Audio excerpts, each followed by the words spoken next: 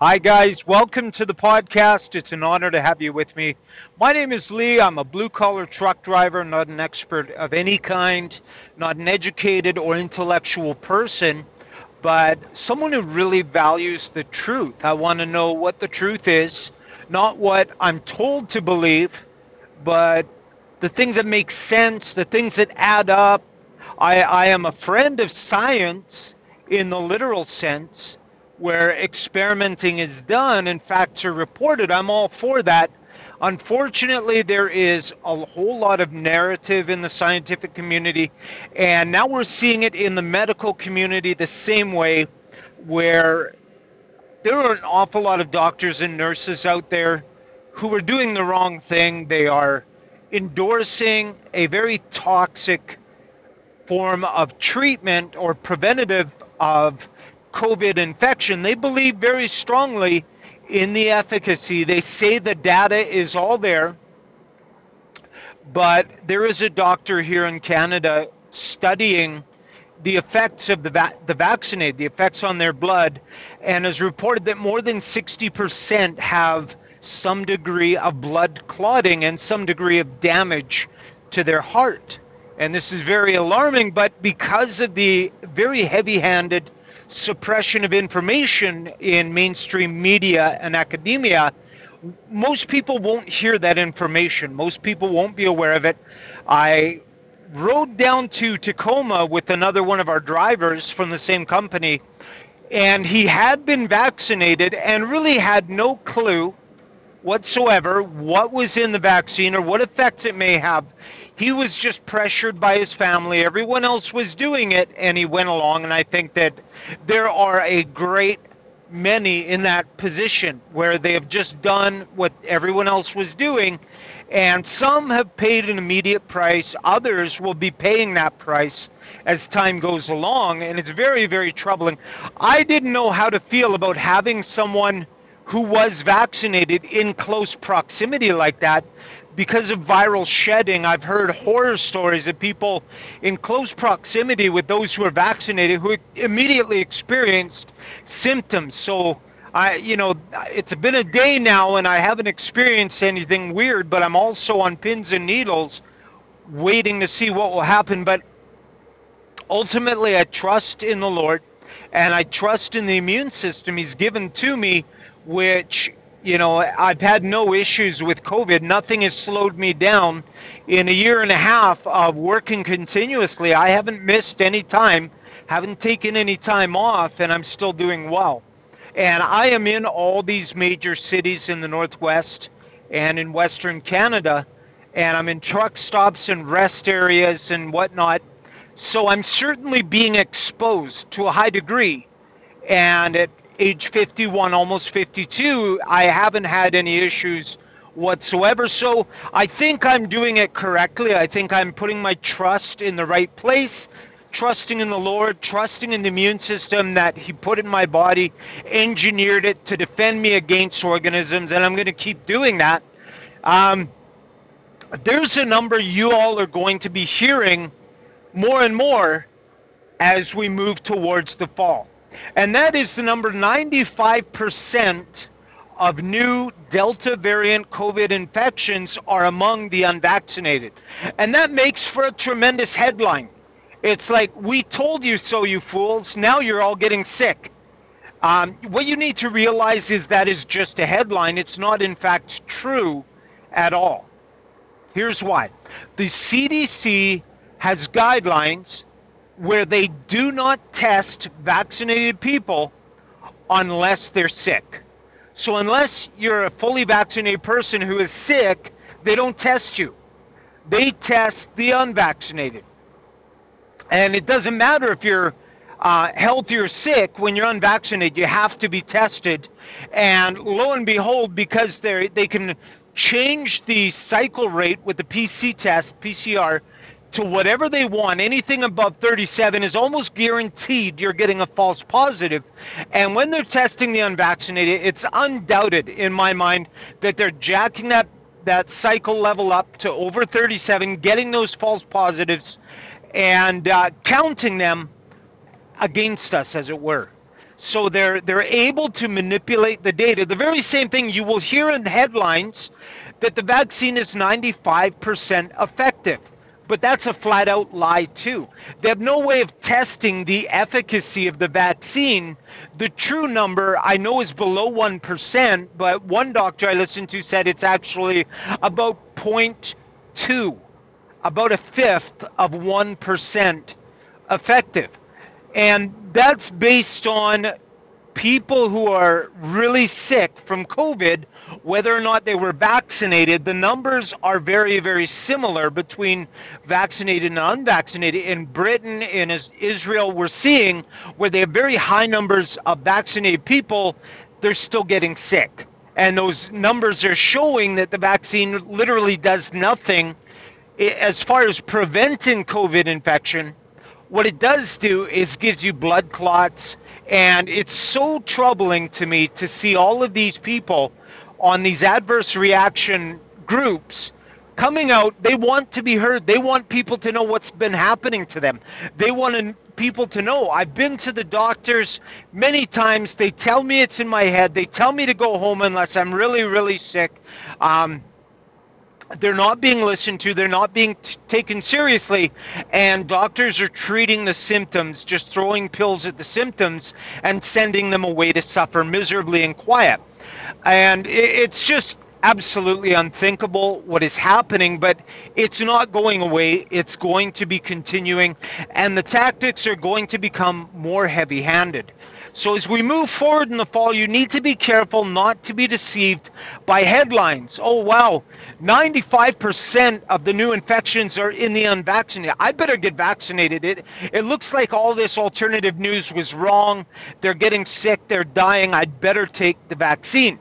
And that is the power of mainstream media. When you can create the narrative, you have the power to create fear and to compel people to do things they may otherwise not be willing to do. So put up your guard, put up the shield of faith, put on the helmet of salvation, buckle up the breastplate of righteousness, hold on to the word of God, the sword of the Spirit, defend yourselves, and man, stand strong and hold the line. So the vaccine isn't the only problem we've got moving forward into the fall. In the Western world, it's a massive, some are calling it a mega drought. Crops are being downsized dramatically or not grown at all for lack of water. And we also have in the eastern half of the United States, many states are seeing very random bird deaths among songbirds like sparrows, blue jays, robins, and they don't know what's causing it, but droves of these birds are dying. And that is very, very interesting because those birds actually control the number of pests out there eating the crops. And it's estimated pests will eat up to 10% of a year's harvest. Without the birds there, that number could rise dramatically, 25% of all the food grown or higher.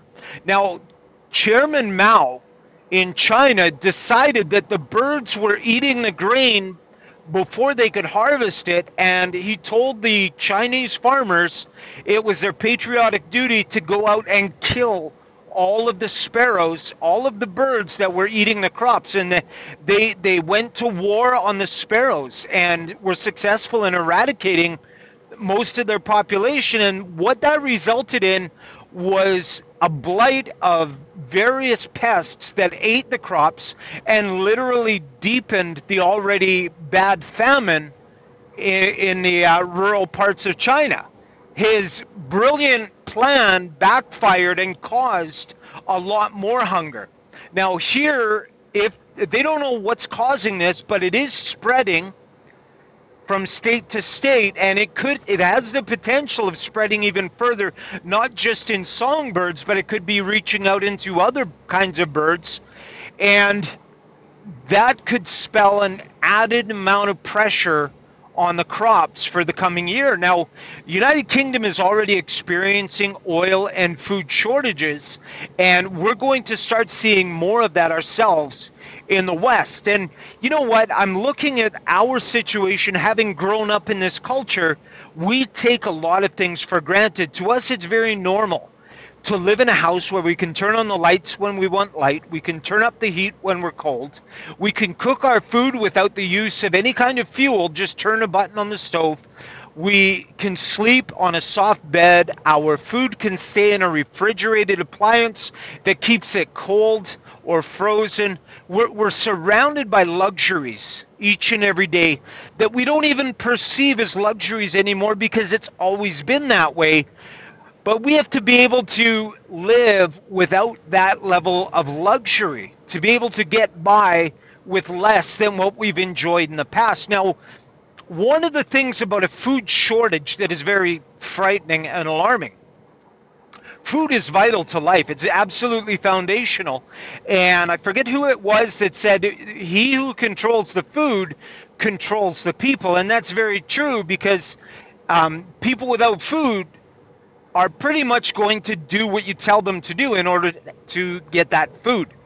And is it any wonder that Bill Gates owns the most farmland? He's the largest farmland owner in the United States. And can you say colonialist? He may not use black slaves on his plantation, but I'm sure he has other plans for who he's going to bring in to work his land for him. And it may not be called slavery, but it will look very much like it. Um,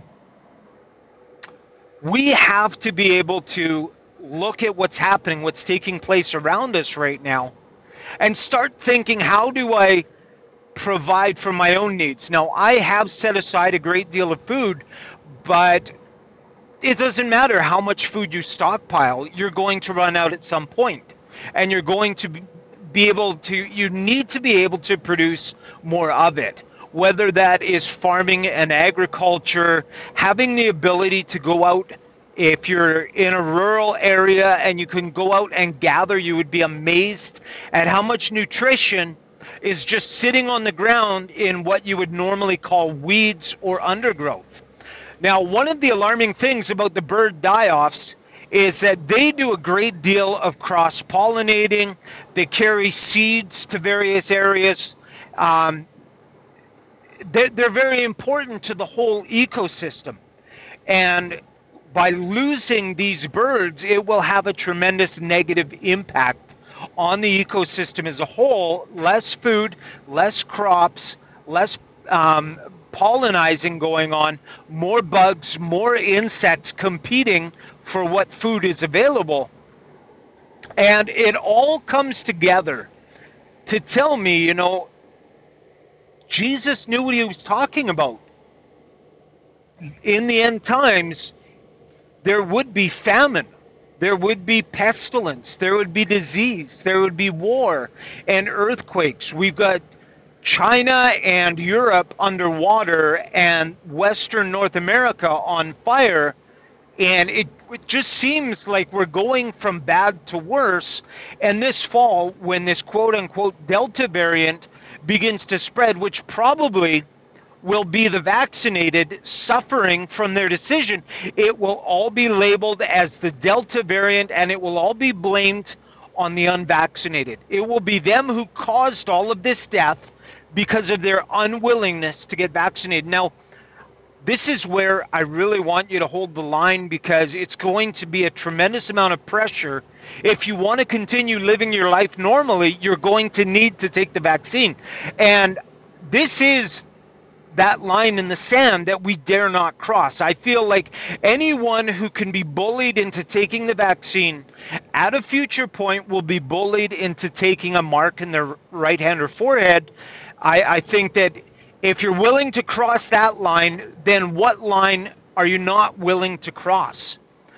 So I think we're being driven, we're being herded like sheep towards their new world order, towards their final kingdom. And those who are a part of the final kingdom will be submissive to the will of their masters. They will be vaccinated. They will work at the jobs they're told to work at and live in the houses they're told to live in. and that will be that. And they will spend with the money that they're given. It will be digital currency accessed through their own personal ID. And, you know, at some point, you have to be willing to step away and say, nope, that's not for me. I read the Bible, I know what it says, and I can't go along with that. And there's going to be a price to pay for that. If we're lucky, that price will be that we don't have access to stores and work and things of that nature, but the price will definitely increase as we're perceived to be a threat to the health and safety of the rest of the population. We will be tracked down. We will be put into quarantine camps, isolation camps, things of that nature. Are you ready and willing to pay that price? That's something we all have to look at ourselves. You know, anyone can sit at home and say, oh, yeah, I would definitely go to the camp first. But when that day comes, how prepared are you? Now, if you've listened to The Hiding Place with Corrie ten Boom, wrote the story of her family in Holland. Under German occupation, they worked hard to take care of the Jewish people. And as a result, they were arrested, they were put into concentration camps. And Casper ten Boom, their father, when he was approached, they said, old man, just tell us you won't cause any more trouble. You will not house any more Jews, and we'll send you home. And he said, if another Jew comes to my house today, I will take him in. And off to the camps he went, and he died there just a few short weeks later, I believe. But that's the level of courage and moral integrity that we need moving forward. Even if a Jew comes to my door today, I will take him in. I mean, that's backbone. That takes real courage, real character, real conviction. And that's something we're going to find out whether or not we have in the near future. So at this time, we need to be busy. We need to be busy praying and strengthening our walk with the Lord, strengthening our relationships with those in our community who also refuse to be a part of what's happening. We need to ask ourselves the hard questions. Where is our line in the sand? What price are we willing to pay? And it's going to take, these are the times in history where heroes are revealed and where cowards are revealed, where true followers of Jesus Christ are revealed and followers in name only are revealed, as in Nazi Germany when the Reichschurch went along with all of Hitler's ideas. And the confessing church broke away and said, no, we're not going to allow that. We don't agree with that.